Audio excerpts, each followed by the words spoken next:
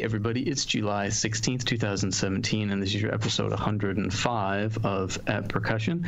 I'm your host, Casey Cangelosi, and with me, as always, are Laurel Black. Hi. And Ben Charles. Hey everybody. And Megan Arns. How's it going? Good, how are you? Good. Megan, do you know that today is the premiere of Game of Thrones? I didn't know, because I've never watched Game of Thrones. Thank you, Casey. Same. Sean, are you into Game of Thrones? I am not. Wow, you might be the first guest ever not into Game of It's Thrones. not true.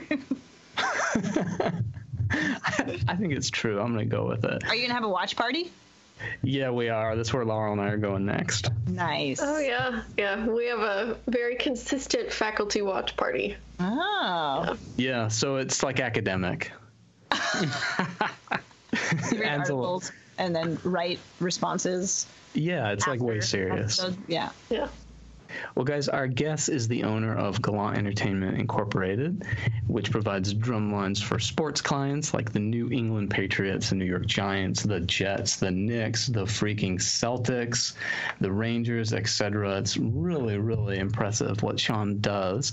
Also, he has many corporate clients, including ABC, NBC, ESPN, Facebook, and Nike, among others. And he's there today as the director of programs for Santa Clara Vanguard, because they're rehearsing at Mizzou right now. Is that right, Sean? That is, yeah. We're fortunate enough to use the big stadium here today. It's fantastic. Cool. Well, thanks for joining us. And man, can you just explain a little bit about what you do for us?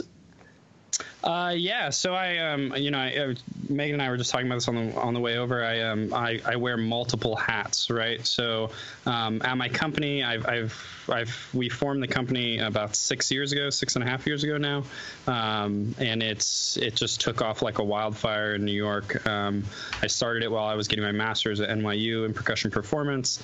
And during that, we just snowballed. We started with the New York Knicks, then the Giants, and then just went from there. And, New York is a very unique market. As you guys know, as percussionists, there's a lot of work to do and a lot of corporations and parties and all kinds of stuff. And, everybody likes percussion. So it's a perfect fit for that world. I'm very curious how you go from, I want to start this professional drumline to, like, I'm going to call the New York Giants about it. Me, that is such a step. Will you talk about that?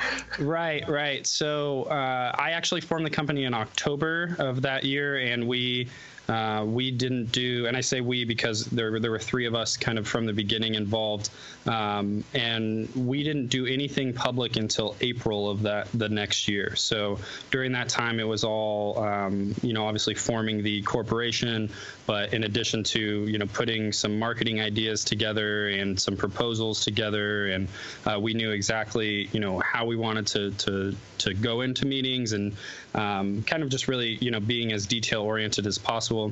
The way we got in the room with the Giants was a cold call. We cold called the Giants, and something read right in the follow-up proposal that they really enjoyed, and we sat down with a meeting with them 2 weeks after the draft, and then it took off from there. So once we got the Giants contract, we are the first thing that the Giants have ever branded as their own besides the football team. They don't have a cheerleading squad. They don't have T-shirt launchers. They don't do anything like that. It really is about the football team for the Tisch and the Mara family. So that impact and understanding of that, quickly led to our second contract with the Knicks, because they understood the significance of that. And then, from the Knicks, we got the Rangers, and, it's been a fun ride ever since then. It seems like such a success in that I think of so many young people that are doing DCI and WGI, and they just don't want to age out, and they want to keep doing this forever, and they're looking for some way to make a living doing this. And then, wow, what a dream come true. Not only do you get to keep doing it and put those skills to use, but you also get to do it on like the biggest stage that there is, and like these huge sports arenas. Is there a history of drum lines in major sporting events? I feel like the first time I've really heard about it is you. I wish I could take, the first one was actually started with the Denver Broncos and the Stampede, which has been around for a long time.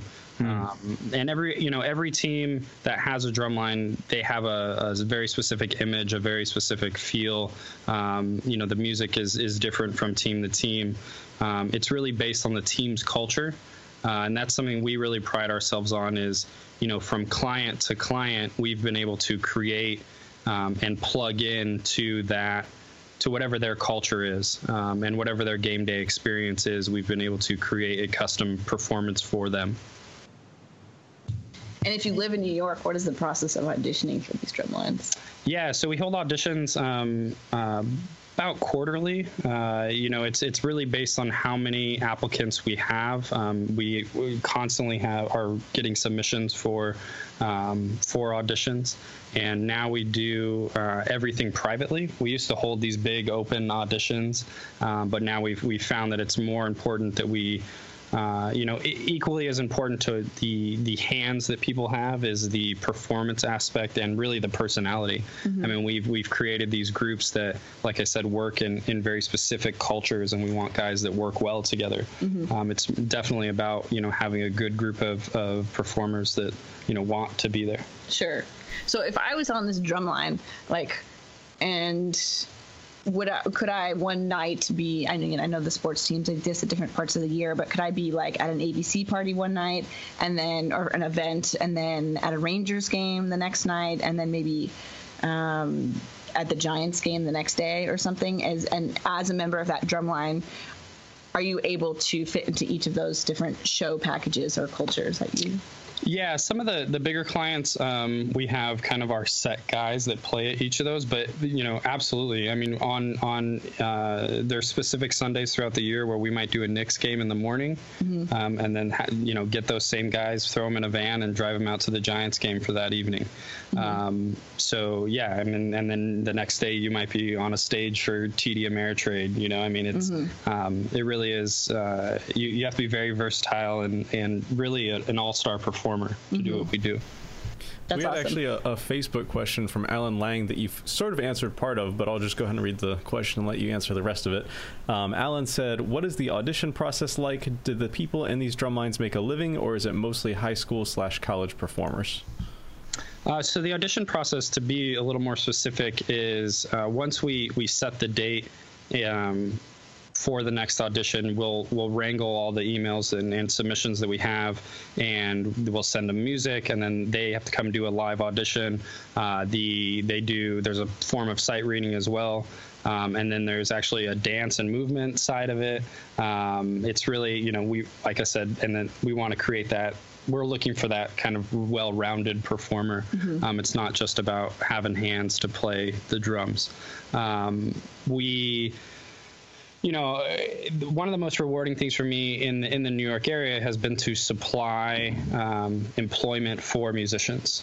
Now that when we originally started, we were just doing drum lines. Now we're doing, we have a big band, we have a cover band, we have a steel band, we have a samba band, we have a kind of our own little take on a marching band as well that we do for the soccer team there. So, supplying employment for those musicians and supplying those performance opportunities has just been really an honor for me, and really the most rewarding part of it all. Did you envision that it would be what you just described? Did you envision that from the beginning? No, actually. I mean, we really wanted to do it because we saw a void in New York. At that time, there were 11 professional sports teams in the area.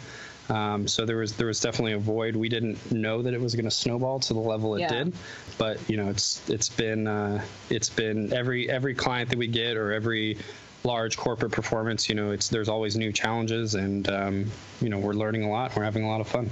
Yeah, well, I'm just thinking it's fortuitous that you named it Gallant Entertainment rather than like Gallant Drumlines or something, because now it can be an umbrella for all these different ensembles that you described. Right. So, yeah. So it's, we've done break dancers for events. We've done samba dancers. We've done, it's not just musicians anymore. It's really, like you said, the all around entertainment aspect. Yeah. And I remember I went to a Rangers game, right? Yeah. I think it was like 4 years ago or something. Yeah. I was like coming through New York for something. And I just got in touch with Sean to say, like, hey, what's up? You want to grab a coffee? And he was like, hey, come to the Rangers game. And I was like, okay. And I went to Madison Square Garden, and the Drumlines just performing, and they've got a huge crowd of people.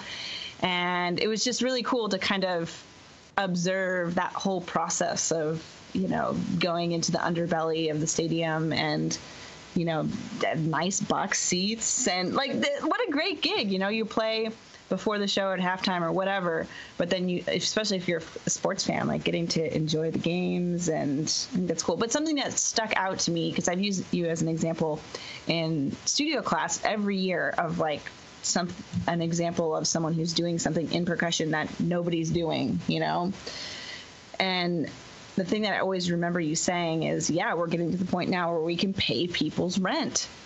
Like, that's awesome, And so I think that's amazing that's been part of the mission, is to employ musicians. Yeah, it's been fantastic. And, my guys that are my regulars and drum with me, all year round, I mean, it's fun. Yeah. So, yeah. Did you ever get out there yourself? No, I'm much more on the other side now. So, Sean, speaking of you, I met you in Sweden, I don't know, almost 10 years ago now, probably, right? Yeah, it was, probably 8 to 10 years ago. It was a long time ago. And I remember you played, I think it was Garage Drummer by Jim Campbell. Yes, I did. Okay, I thought so. And I'm just wondering, like, now I imagine all this, this successful business. Are you still playing yourself?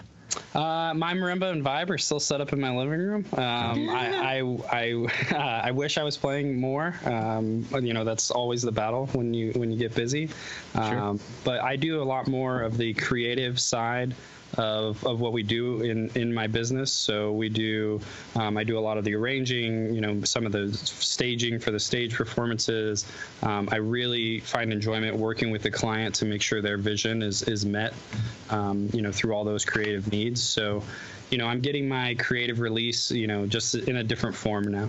I had sort of a follow-up to that, and I guess actually Casey almost sort of stole my question. But I have exactly one experience with a corporate gig. When I was an undergrad student, the hotel group that owns Holiday Inn and all the related hotels, it's called Intercontinental Hotel Group, had their international convention in Dallas. And they hired, they did this, it was really corny thing where they played We Will Rock You, and they hired 5 antiphonal drummers to play along with the rock band. And it's a long story, but a friend set all this up, and he told us we would get paid $500. And we're like, oh, so $100 each. And he's like, no, $500 each.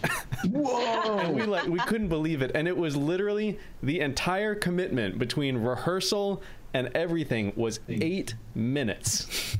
And we had a catered lunch with the executives of the Intercontinental Hotel Group. And it was like just a mind-blowing experience. And the guy that was sort of in Sean's role for all this, the sort of arranger and the one organizing it, was actually, I think he had gotten his master's degree from IU and had studied drum set with Steve Houghton. And he said that, like, at first when he started doing the corporate stuff, it felt sort of like dirty.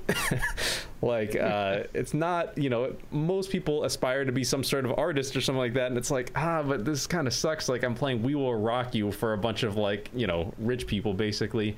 But he said that it didn't take him long to realize that if he had one 3-week-long corporate gig per year, that would pay more than the entire rest of the year for him to have a jazz combo. And he could actually sustain a living on 3 weeks of work, truly work, a year.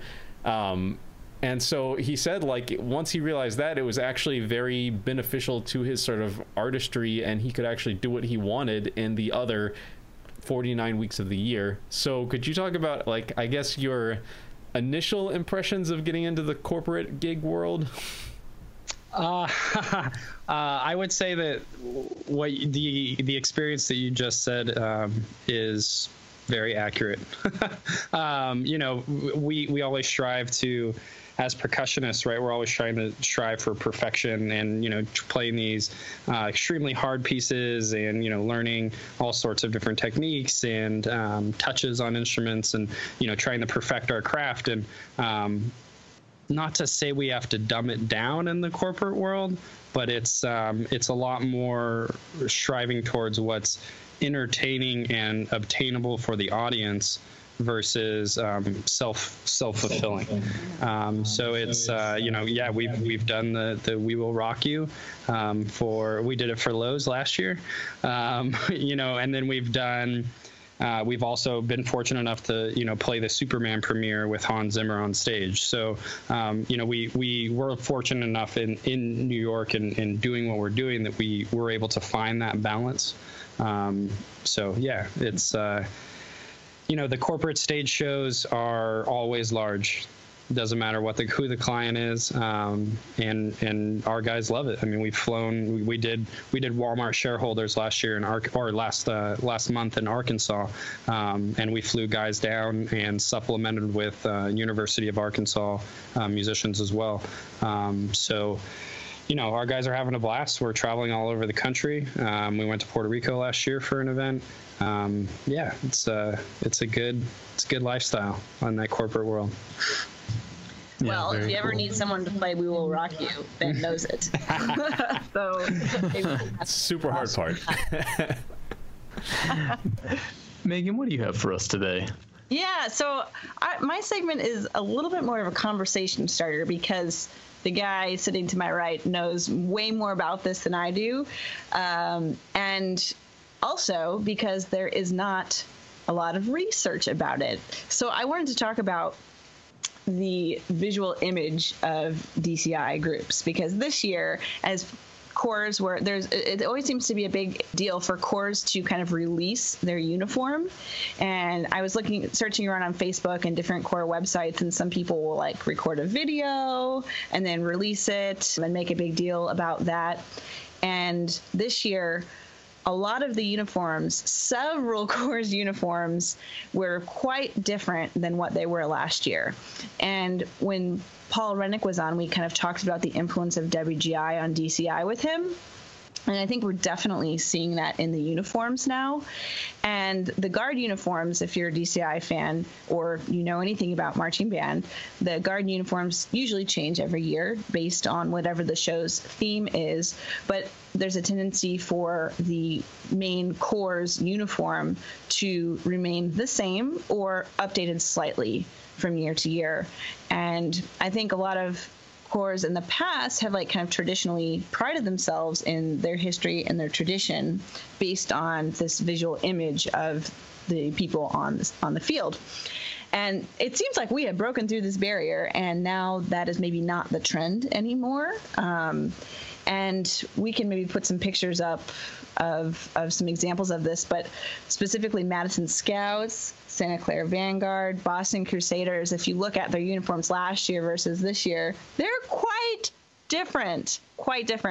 So just so I had something tangible before I asked Sean to fill us in on this more, as I was, again, searching for some kind of article or something about this, really the only thing I could find is people in chat rooms on flow marching. Is that what you call it, flow marching? Yes. Yeah.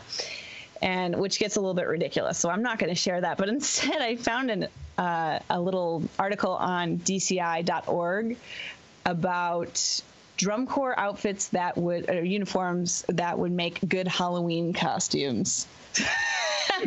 These are great, Megan. So I'm just going to share the top 10, and if you just go to DCI.org and search this, you can find the pictures yourself. But number one is the Hungry Dragon, the 1990 Marauders. Is that how you say that? Mm-hmm. I was not familiar with this group. Number two, World War I Flying Ace, 2011 Revolution show. Number three, A Magician from the 2014 Les Stentors. Number four, Harry Houdini from the 2010 Blue Stars. And a lot of these are Guard uniforms, A Flapper from the 2005 Phantom Regiment, a Vegas Gambler from the 2012 Spirits of Atlanta. That one's pretty good. Here's an old one. This is the Big Top Ringmaster and Clown from the 1971 Cavaliers. Look at that. Number 8, a Lion Tamer from the 2009 Velvet Knights. I like this one a lot. Number 9, a baseball player from the 1994 Southwind Show. And finally, number 10, a painter from the 1993 Blue Devils Show. And you can keep going down and down and down. There are like 30 or 25 of these. So if you're looking for Halloween costumes, maybe check out this article and contact your local drum corps to see if they have some old guard uniforms they'd be willing to loan you. But that's slightly tangential. And I'm wondering, Sean, since you probably had a large part as corps director of designing in the say of the design of this year's uniforms, what was that process like, and what drove you guys to take a drastic change from what was the uniform last year? Yeah, so I know you know this, Megan, but this year marks our Santa Clara Vanguard's 50th anniversary. And one thing that we really wanted to do was we wanted to look forward and not look backwards. We very easily could have done a Vanguard's Greatest Hits show and, Phantom of the Opera, I mean, threw everything in there, which I think there's some disappointed alumni that we're not doing that, but that's another topic. So we really wanted to look forward. And so for us, what did that mean? That meant a new look, a new feel, changing adjusting our musical identity. So, one easy change is obviously the uniform and updating the uniform. And with this year, with the addition of Andy Toth and Michael Gaines and Scott Coder playing more of a role in the program coordinator role, we talked about all the elements, right? And Megan, you know this. I mean, the star for Vanguard people is a must-have. The sash across. With the Ouroboros going around the neck this year. It's a head nod to that. We still have. The biggest thing for Andy and Gaines this year was that they wanted something that they could move in, have that, we knew that we were going to have the corps doing some somersaults and some, moving all over these interesting props that we have. And so, a traditional marching band uniform just wasn't going to work. Mm-hmm. So, having the uniform, something that's breathable and movable, the kids absolutely love them. Mm. It still has, definitely your traditional, has the wings off the shoulders. It still has your look and feel of Vanguard, but it's just new and headed in a direction. And one of the things I do want to mention in the new uniform is a lot of people are asking about why we went with a black V, because historically we've done a black V. We wore a black V when Gail passed. We wore a black V when Myron passed. It's always been to memorialize a human, someone that's close to the program. And this year we wanted to wear black V's to remember all of the people that are close to the Vanguard family that have passed. So whether that's volunteers or Gail and Myron, heavy hitters in the program, it's everyone that's involved. And so that's our kind of our nod and to the past. Mm-hmm. But the uniform. For the alumni, we have a very strong alumni base, and one thing that we wanted to, that we made the decision to do based on the show was to take the Aussie away, and that was obviously a large deal. But we knew that having kids doing somersaults and once again climbing all over these props, that just wasn't going to work. Yeah. And the other side of the taking away the Aussie is that we really wanted to break down the fourth wall. So we really wanted to have the performers be able to emote to the audience and make a connection where in the past they've never been able to because they've been hiding behind this bill. So yeah, I mean, it's a new look for Vanguard. It's exciting. The kids love it. The judges love it. Yeah. So it's the it's judges definitely love it. They have been scoring very high, and they're in the top. What do you call it? The top bracket for the big San Antonio regional? Yeah, top 3. We actually just got our seating, so we are going on second to last in San Antonio. That's a huge deal. So congratulations. I went down to the rehearsal last week or something and saw a run through, and the show is incredible. It's really, really, really cool. So check them out if you can. Yeah, it's a great show. Is the Ouroboros... Is that just and for those of you who don't know, an Ouroboros is an old symbol of a serpent eating its own tail, supposed to symbolize rebirth and infinity and regeneration or something of that sort. But is the Ouroboros this year's theme, or is that something that's been with Vanguard in the past? Is totally just my ignorance. No, that is this year's theme of the show. So our show is called Ouroboros, and exactly what you just said: rebirth, regeneration, re-image. It's heading into the 50th year. Like I said, we wanted to look forward and not look back, and the theme was just a perfect fit. So we have these large circular props that have the imagery of the Ouroboros on it. It's worn around the neck as well. The color guard actually on their uniform has it from hand to hand all the way around across their chest, so they can make a large Ouroboros. There's lots of serpentine things throughout the show. But yeah, that rebirth and regeneration of Vanguard is what we were really going for. Great. Sorry, Ben, I stepped on you. Yeah, well, I just had a couple little tangential things to this. I know that, speaking of uniforms, Paul Rinnick does the Dallas Cowboys, I think it's called Rhythm and Blue drumline, and when Paul first got started with this, he was talking to like the person about what they want their uniforms to be, and I guess apparently Paul pointed to a Missy Elliott music video and said, I want that. So if you look at the Cowboys drumline, their uniform is based off of Missy Elliott. It's pretty funny. Nice. But also a couple of years ago, I just Googled to find the article. In 2015, it looks like there's a violinist named Kevin Yu that actually invented a high-tech tuck shirt. And if you want to Google and find more information about it, please do. But basically, this guy's philosophy was, as a professional violin soloist, he's wearing like a hot cotton shirt and it just doesn't work. And he needed some sort of like athletic material to allow him to breathe. And so I know Bill Mersch bought one of these shirts. I don't remember hearing a follow-up report on how it went. And the thing about it is that it's kind of weird to me that it's just a shirt, because the second you put a jacket over it, it doesn't really matter. But I guess as a soloist, he wasn't wearing a jacket. So I don't know. It looks like the shirt is called the Gershwin, if anyone wants to look up that and find out more. Gershwin. I think Keith Aleo talked about that. I don't know if it was on the podcast or he and I were talking like by ourselves. I don't remember. Yeah. But yeah, that is something he would know about. Mm-hmm. But it is kind of like, if you think about it, modern percussion soloists were a pretty athletic bunch. If you think about the sort of motions that we have to make to play these instruments, and yeah, wearing a hot cotton tuxedo doesn't work. And I think most percussion soloists don't wear that sort of traditional garb. Like, I don't think I've ever seen Colin Curry in a tux, and Evelyn Glennie wears like aluminum foil jumpsuits. So Yeah. Well, while we're on the topic of Santa Clara Vanguard, I'm also curious about kind of the story of you becoming corps director, because Sean and I actually marched together.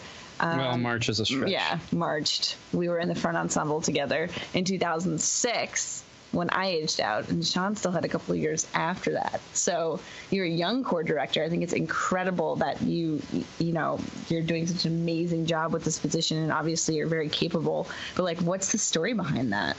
When we marched, Charlie Frost was on admin team, and then so what happened was I marched in the organization 0405 Cadet Corps, 06 through 08 A Corps, and then I taught Cadet Corps 10 through 12 as well. So I've been around the organization on and off for the last, figure out however many years.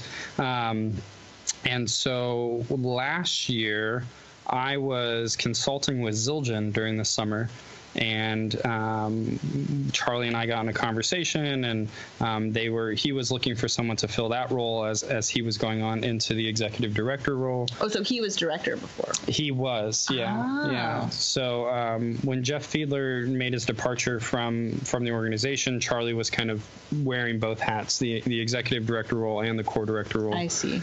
So he was looking to fill that position, and we got to talking, and obviously it's like coming home for me. Yeah. Every aspect of my life can be traced back to my time in Santa Clara, so it was a no-brainer for me to come home. Mm-hmm. It's cool to see you out there. You're doing a great job. Thanks. Yeah, I couldn't agree more. Well, you guys, I've got quite a shift for us for my topic. This one's kind of a doozy, so hang in there with me. And yeah, let me know if I'm not clear, please throw out any questions at any moment. So, recent graduate of Laurel and I's here at JMU, he posts this article from vulture.com on Facebook. So that's called Streaming Music Cheat Codes, and the title is The Streaming Problem: How Spammers, Superstars, and Tech Giants Gamed the Music Industry. So the stuff I'll tell you about is from that Vulture article, as well as from something called the Foundation for Musicians and Songwriters. So, and just to kind of give you guys a quick premise of what this is, we know all how Spotify and iTunes works, and imagine for a second, okay, if you look up, I don't know, say a very common song called maybe Happy Birthday on Spotify, and you stream it and play it for a birthday party, who should get the royalty for that? And also, do you even know which version of Happy Birthday you played? Because there are so many, and there are so many covers. And did you find one that maybe had a custom name in it? So there's a whole Spotify channel dedicated to making custom Happy Birthday songs. So if it's Laurel's birthday, I'm going to go find the one that's Happy Birthday to Laurel. So there are so many, right? So anyway, that's kind of what this is about. But first, let me just back up a little bit and talk about how these are paid out. So most of this data is from 2014. It might be really old news to some of you who are hip to this type of thing, and some things might be different now. But so basically, we use Spotify as an example. There's a $10 subscription fee. So to not have the ads, you're a subscriber, you pay $10, and $3 of those dollars, which is 30%, goes straight to Spotify, and $7 is left to pay out royalties. So that seems pretty sweet. In 2014, Spotify numbers, they were $37 million in revenue is what they brought in.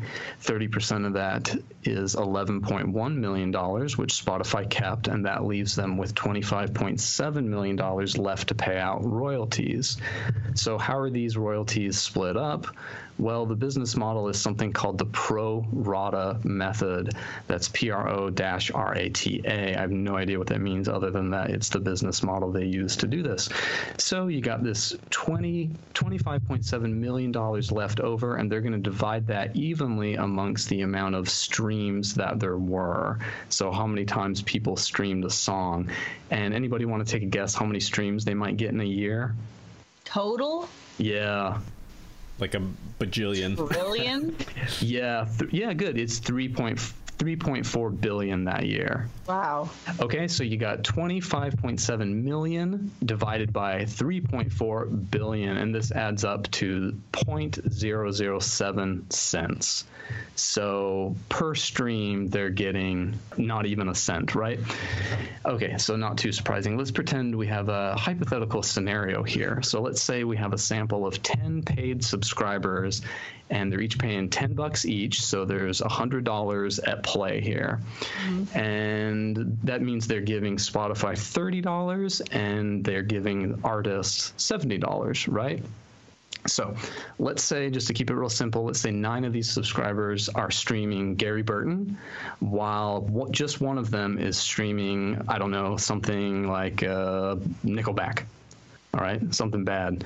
So let's use the average monthly stream as what we'll use to figure this out. So the average monthly stream amount is 400 streams. So this is about an hour of music per day. And again, this is average, not typical.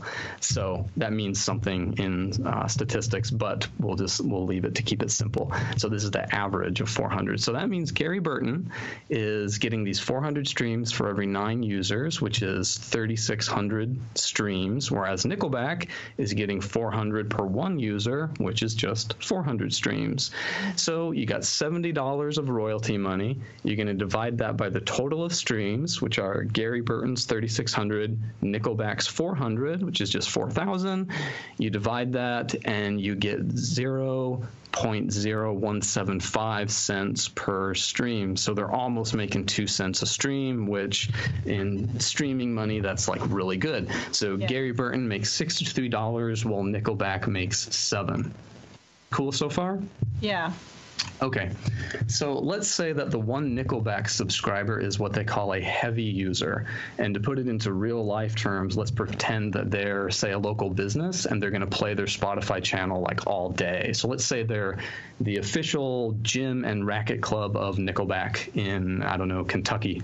And this hypothetical gym streams their Spotify channel 12 hours a day, 7 days a week.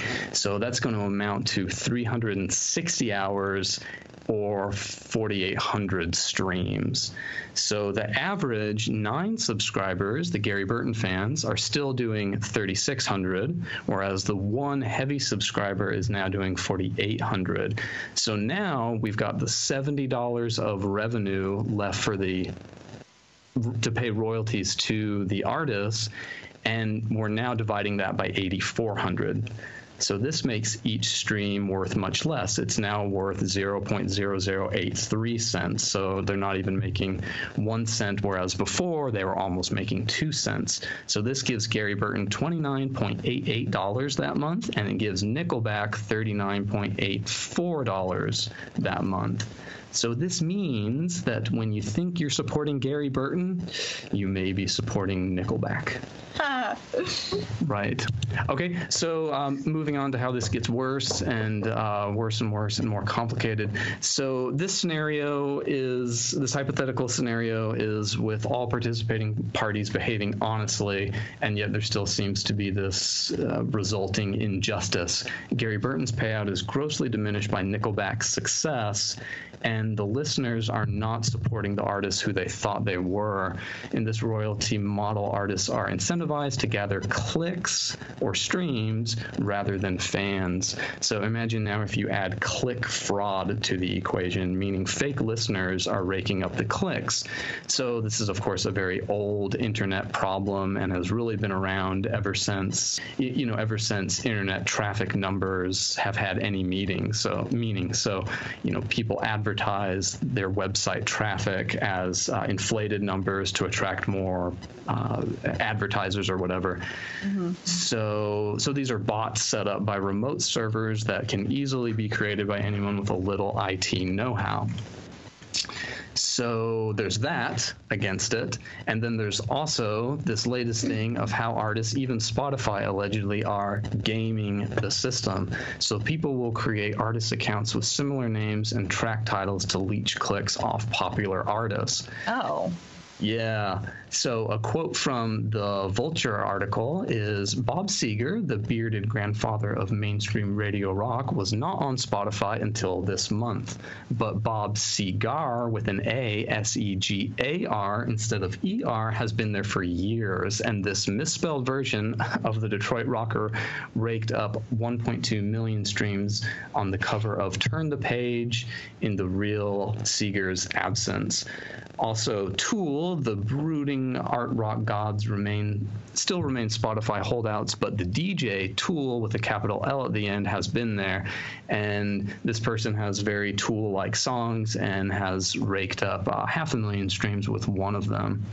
So other little click magnets and schemes include mistitled tracks that contain only silence, all sorts of cover songs, beats and chord wheels with big artist names on them, even though it's not the real artist, releasing albums with the same track multiple times, countless covers of Happy Birthday with custom names, i.e. Happy Birthday to Stevie has over 900,000 streams, and fabricated artists also, and they fabricate artists to flesh out playlists. So this last one I just said, this is a claim that's been made against Spotify that they totally deny, but the idea is that Spotify is paying producers to bring music to them that sounds similar to their popular artists.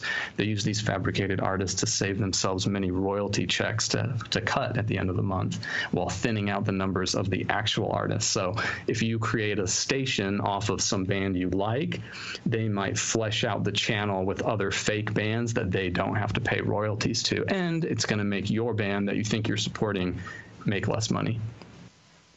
So the old Napster story, MP3 download battle thing continues. Well, I just had two things. One, I know that Casey actually has a personal experience with this where someone ripped off a bunch of his tracks and put them on CD Baby, and titled it like authentic Guatemalan marimba music to just get money off of like the play count. Yeah, you're exactly right. And Blake Tyson, who that also happened to and alerted me to the whole thing, he explained something to me that I didn't really understand at the time, and now I do, because I think our music was being used in one of these type of clickbait scams. Clickbait's not the right word, because clickbait is another thing, but in this type of like fleshing out other things, or, you know, I mean, it's so easy to put music up there now. All you would have to do, I mean, you could just you can just kind of make whatever you want and put, you know, Lady Gaga in the title, call it, you know, Casey's Happy Birthday Lady Gaga remix, and you're going to get hits on all those big name things. So yeah, now I do understand what I think Blake was trying to explain to me. Yeah, and then there's a follow-up on, I just Googled it to try and find the name of the band. There was some indie band that I think it looks like the name of the band is Wolfpack, and they were trying to fundraise money for a new album. And the way they did it is they put up an album on Spotify that was just complete silence. Yeah. And they actually made $20,000 off of people streaming, literally just silence. Yeah. And I don't know how I missed that. That's totally was in one of the ways they do it. So people also use silent tracks. So I could just put up a silent track, call it, you know, Poker Face, whatever major pop star name, and eventually it's going to get removed, but not before I make some money. Yeah. So if you do that enough, yeah, you're going to make like plenty of money. Mm-hmm. So the examples you used, Casey, were of people paying the subscription fee.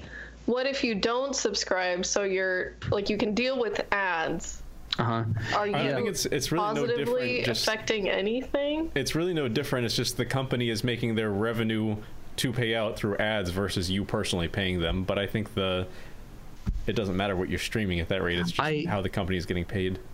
The only thing I saw about ads, Laurel, that's a really good question. The only thing I saw about ads, and this is incredible considering how long and frequent those Spotify audio ads you have to listen to are before you play your track, they only account for 10% of Spotify's revenue.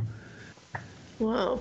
So, yeah, so all the data I was doing in the little example of Gary Burton listeners versus the one other listener, yeah, that's only to subscriber revenue, and ad revenue is only 10%. And I think it does work really differently, supposedly. Yeah, I am one of those people that, like, I don't subscribe to Spotify, and if I ever use it, I only use it to look up classical recordings. Yeah. Which now I learned is not particularly helpful. Yeah. I think I would. People. I mean, I think I would subscribe. It seems like a pretty good deal, especially now with how obnoxious YouTube is getting. Like, the ads on YouTube are just like relentless, you know, they're just really, really getting tiresome. But you think about how many times you're looking for a song and you say like, oh, what was that song I really liked? The title was like, oh, something like this, and you don't quite get it right. You're probably going to find some result. And according to what I was reading, I mean, it's very likely just someone's phony attempt to grab a click. It's really funny to me that you mentioned Bob Seger, because he has that song Old Time Rock and Roll, and I was sitting in the airport months ago and I had that song stuck in my head because there was a guy that looked exactly like Bob Seger at the airport. It wasn't him, I'm sure. But I got on my phone, and I have Apple Music I subscribe to, and I found the song, but I couldn't find Bob Seger's version, and it was called like Bob Seger Silver Bullet Band or something like that. And yeah, it was. I guess that's exactly what you're talking about. I listened to some cover version that actually sounded really good and very similar to the original, but sorry, Bob, he didn't make any money off of me. Yeah. Well, and what's interesting is all these new rules, and of course it really changed when you guys probably remember Napster and Winamp and like the good old days where the floodgate was just open. You know, you could just oh great, I'm gonna go find all the music I could ever want for 16-year-old Casey's like freaking so excited. But that changed things a lot, and then streaming was the next really big change. So they're trying to make all these new rules fit within the old models that all the record companies like understand. So they even have old terms in there like a replication. So a replication is if you buy an iTunes song and you download it, then you have it and it's on your hard drive, that's a replication.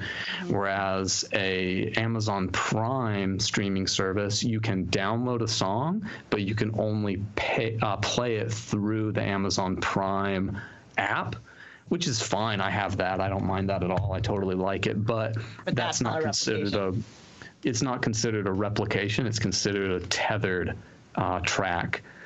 So, of course, you make a copy of a CD or something, that's considered a replication, which is why if any of you get money from Spotify or iTunes, you always get more money from iTunes than Spotify because people pay more per track because it's a replication. Like I'll get like $1 at a time from iTunes, but I'll get fractions of a cent at a time from Spotify. Wow. So, yeah, I don't know. What you were saying about the allegations that Spotify is padding playlists and creating artists makes me think of something that has been happening a long time, but I didn't know about, that my sister informed me of because she interned in Nashville with a recording label. And of course, Nashville is like country music capital. And so that's very much what she was dealing with. And her label did not represent Taylor Swift, but, you know, one very close by does. And like all of her albums always say, sold this many copies the first day. It's because the label buys them. Right. It's not actually, I mean, there obviously are real people going out and buying them, but it's the label so that they can market her as having done this. And what they do with them after, I don't know. They probably resell them or surplus them to some like discount store. I don't know, but I don't know.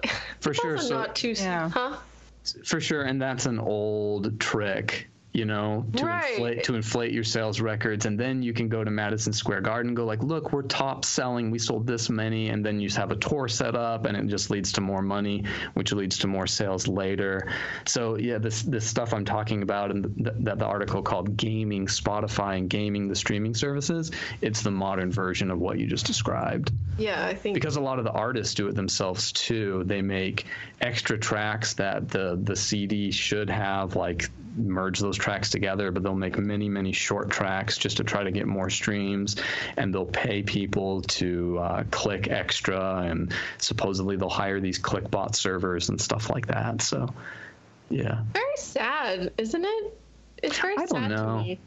Yeah, I don't know. It's just interesting. It's just like, I don't know if it's sad to me or not. I mean, I guess like the Gary Burton example is kind of sad. And I mean, the losers in all this, I think, are us, because on one hand, you had this nice, you know, you might have had this nice moment of satisfaction where like, oh, this is great. I'm paying $10 a month. And like, yeah, Gary Burton's getting it. Yeah, no, he's not.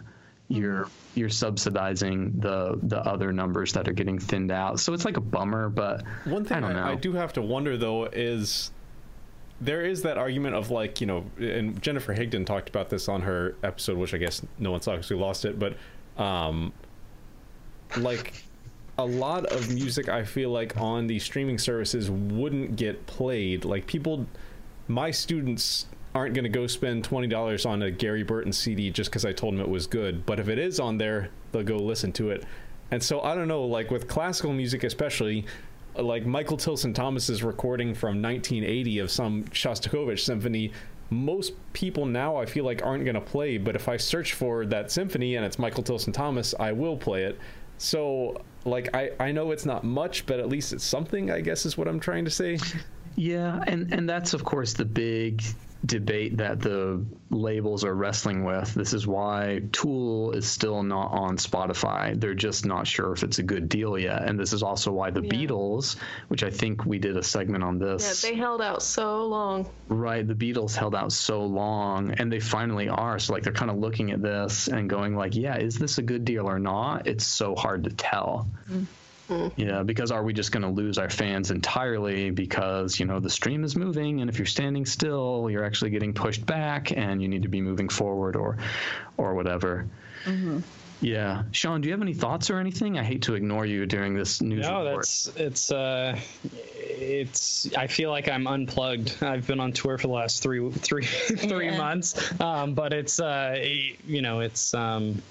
it's crazy. It's just crazy, I guess. And it really is sad to me, to hear the depth of all that. Yeah, I feel the same way, and I feel unplugged too entirely, and I wouldn't have even noticed if our student hadn't have posted that article. Yeah, agree. What do you got there, Ben? Sean, I was wondering, could you tell us about, on a related note to all this, licensing and how that factors into drum corps shows or marching band shows? Yeah, the drum corps shows, we have to get, in DCI, we're partnered with a licensing company called Tresona. So all of our music has to be, approved, and we have to get the rights before we start arranging it. You don't want to waste composers' time and energy into what they're doing before we get the rights. But so everything DCI related goes through Tresona, and we have the rights to everything.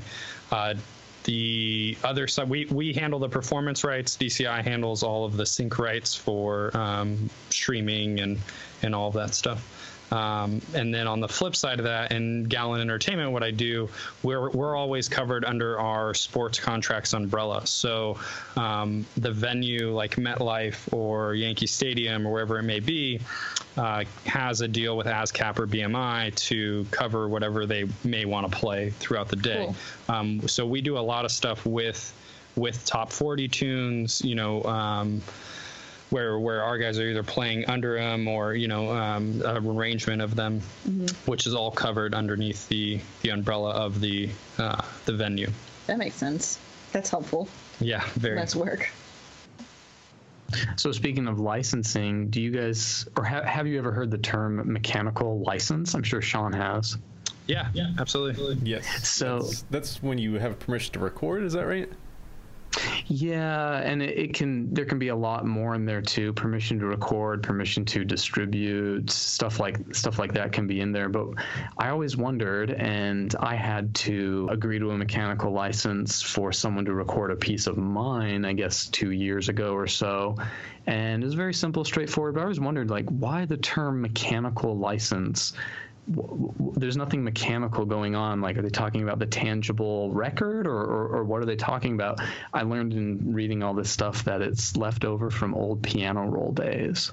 Oh. So, right, you need a mechanical license to put someone's song into a piano roll, which I thought was way cool. And we still use that term mechanical license. I thought it was really fun. Interesting. Nice. Well, that's I know also we say a piece for marimba with tape, or pieces with electronics, pre-recorded electronics are called with tape, and that confused me for a long time. Right. It's there. We don't use tape anymore, but yeah, that's tape. Old gaff tape. Yeah, that's another weird old holdover that we don't say with well, now some people do say with pre-recorded audio or something, but yeah. Yeah. I also forgot to mention. Sean said ASCAP and BMI, which made me remember this. But in my example where I said the gym owner was streaming their Spotify channel 12 hours a day, yet they're still paying the same amount as the person just doing an hour a day. Businesses like that, they're going to play this copyrighted music for public space. They're supposed to get a license from the rights provider like ASCAP, BMI, CSEC. They're supposed to get that, but but BMI in 2014 sued, I guess, 23 businesses for not doing that sort of thing, and there are 27-point-something million businesses in the U.S., so there's a big safety in numbers, and most people just don't bother. Yeah. Well, and I guess one question I would have about that is when I go into a business, I would feel, I guess if I was a lawyer, I wouldn't care, but you can't go into a business and be like, excuse me, what streaming service are you using? And if you pay, I don't know. It's a very hard thing to turn up. Yeah, well, I think it's just a hard thing in general because it's just going to be constantly shifting and moving, and it'll be interesting to see where it settles and when it settles. And it must be very disparaging as someone trying to make money just doing that. I think for someone like me, it makes perfect sense because the place money is made is in publishing afterwards. So people say, oh, don't you want to monetize YouTube?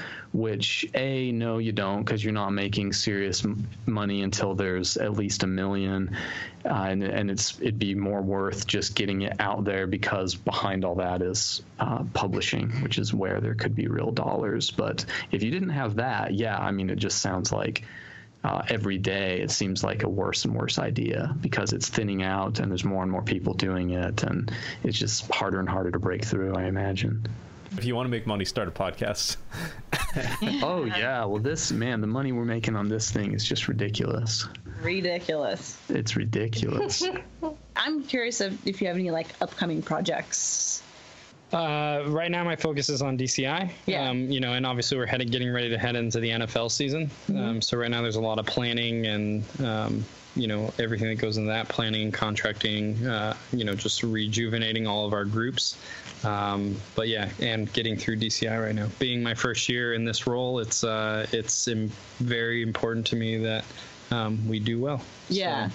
And you're on the road like the whole time, right? I am. Yeah, I've been on the road since May 19th. Wow. Yeah. That's crazy. And what are some of the big, for those of you who our listeners who don't follow DCI, what are some of like the big shows that are coming up, and when is finals? Yeah, so the big show, we're kind of all of the large people in DCI, all of the heavy hitters are starting to come together from their regional tours.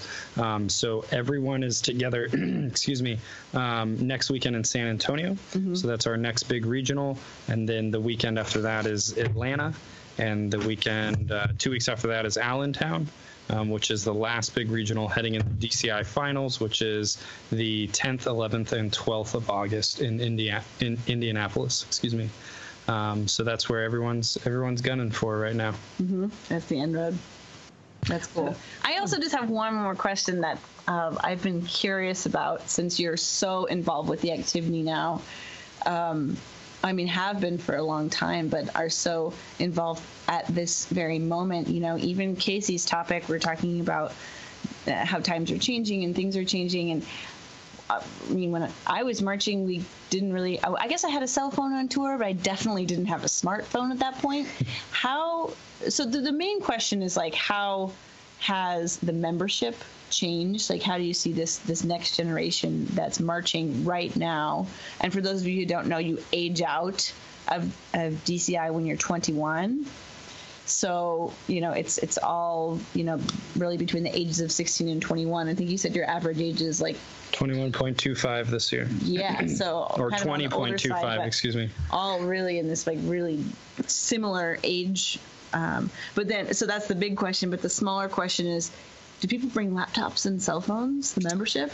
They do. I would assume we're seeing a lot of the similar changes as you guys are as college professors. We have the same, age range as kids. It's a different style of teaching. It's a different style of tour for us. Kids have cell phones, kids have laptops. Are there rules though? Like, can you check your email on a water break? We try to keep the phones off the field. Okay. Obviously, out of the food line. That rule hasn't changed since you've marched there. So we still want the membership to be focused on the family that is within. Making sure obviously they get their fix of Facebook and Instagram and Snapchat, and we do our fair share of that as well as a organization. We let our membership, different section of the core runs the Snapchat for various weeks, so they kind of have that outlet as well. But yeah, it's a battle. It's definitely the kids are interesting these days.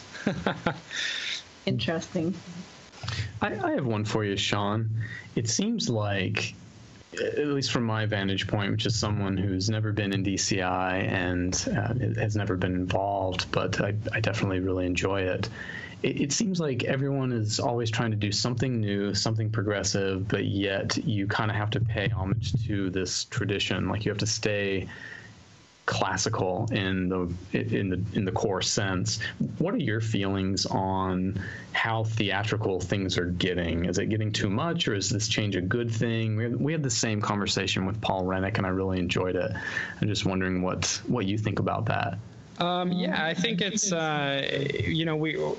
it's headed in a great direction. The activity is not only obtainable for the Megan Arns, who are obviously connected to the activity. They're it's very obtainable for the Joe Schmoes of the world as well. So WGI is definitely having its influence on DCI. It's interjecting it with all sorts of more entertainment aspects.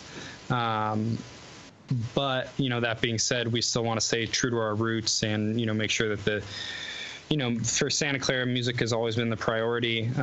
So having that still be our foundation, yet pushing the limits of the visual aspect as well to make sure it's very entertaining. I think it's headed in a great direction. We are well aware of staying true to who we are as at Santa Clara, but also who we are, and we're known. It's in our name. It's the Vanguard. We're known for trying new things and pushing the limits, and that's something we're definitely doing this year.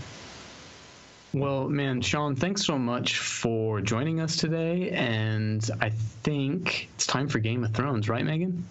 Yeah, Game of Thrones. I'm going to drive to Michigan instead.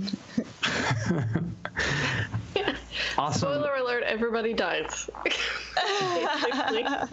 It's real academic. It's very serious. Yeah, faculty party. Yeah. Well, thank you so much for having me on. I really appreciate the time. Yeah, Sean, absolutely, man. It's always good to see you, and it's just really cool and inspiring to see all the stuff you're doing. Just congratulations on big stuff. It's great. Thank you. Awesome. Okay, Laurel, Megan, Ben, take it easy. We'll catch you at Game of Thrones. Sounds good. Alrighty. Bye.